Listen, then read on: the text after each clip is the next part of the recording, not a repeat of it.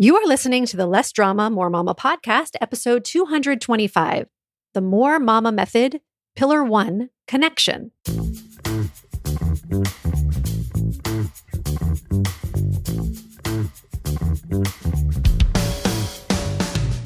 This is Less Drama, More Mama, the podcast for moms who want to feel calm, in control, and confident about how to handle anything life throws their way.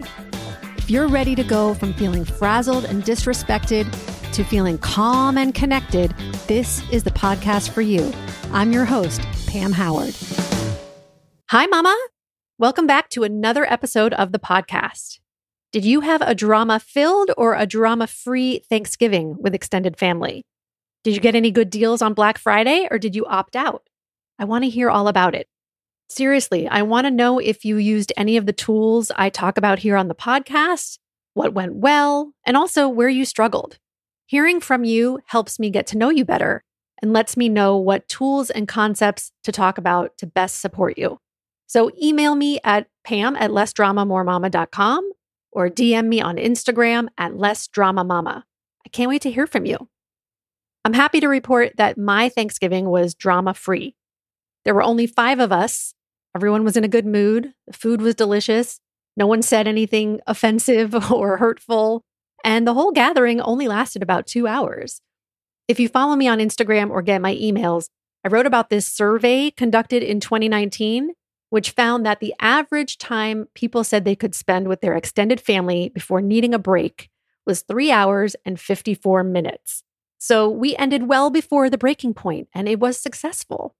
You might be surprised to hear that my parents, who divorced when I was 11 and then literally didn't speak to each other for 20 years, both come to pretty much every family celebration and holiday at my house now.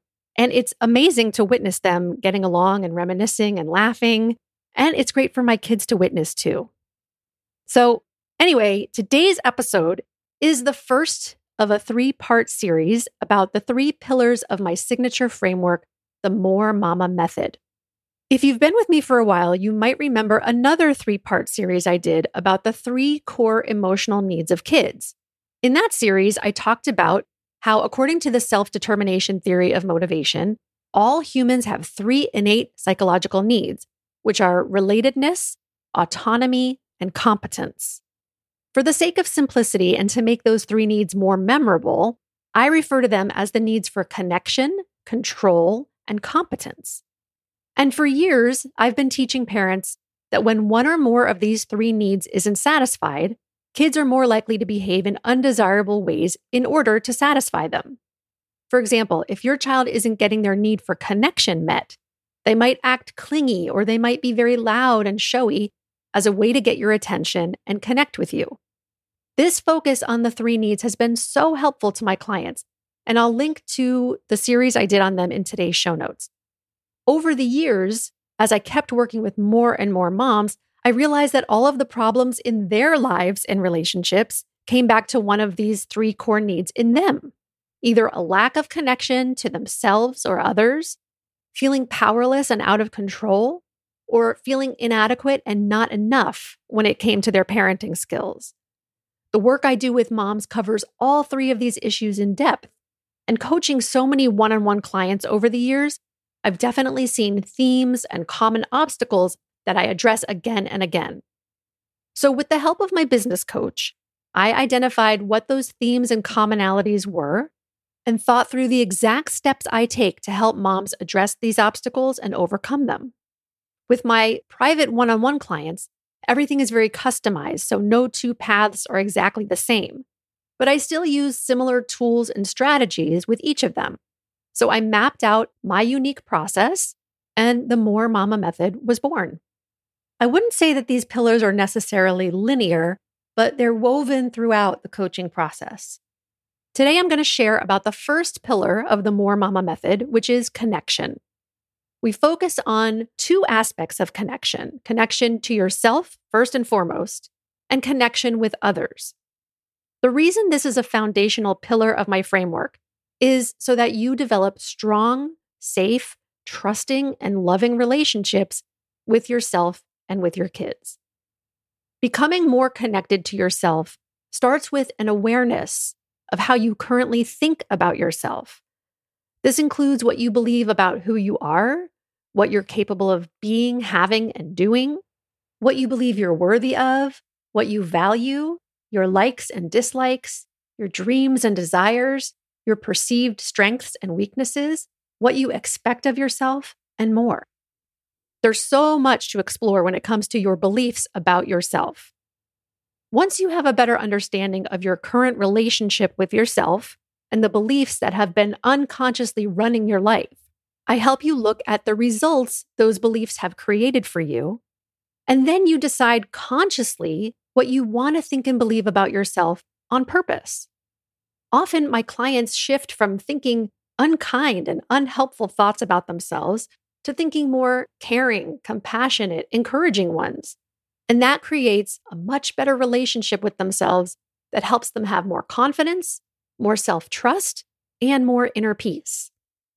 Connection to self also involves getting more in touch with your emotions instead of avoiding, resisting, or reacting to them. Your relationship with yourself is the most important relationship you have. If you're not nurturing and focusing on that relationship every day, you won't be able to have the kinds of relationships with others that you want. So it must come first. That's a little bit about connection to self. And then we also address connection to others, how you relate to your kids and your co-parent if you have one, and other significant people in your life, how you think about them and the stories you tell yourself about who they are, how you think they should behave, and what your responsibilities are to one another. We take a look at what's causing disconnection in your relationships and then identify strategies to create connection.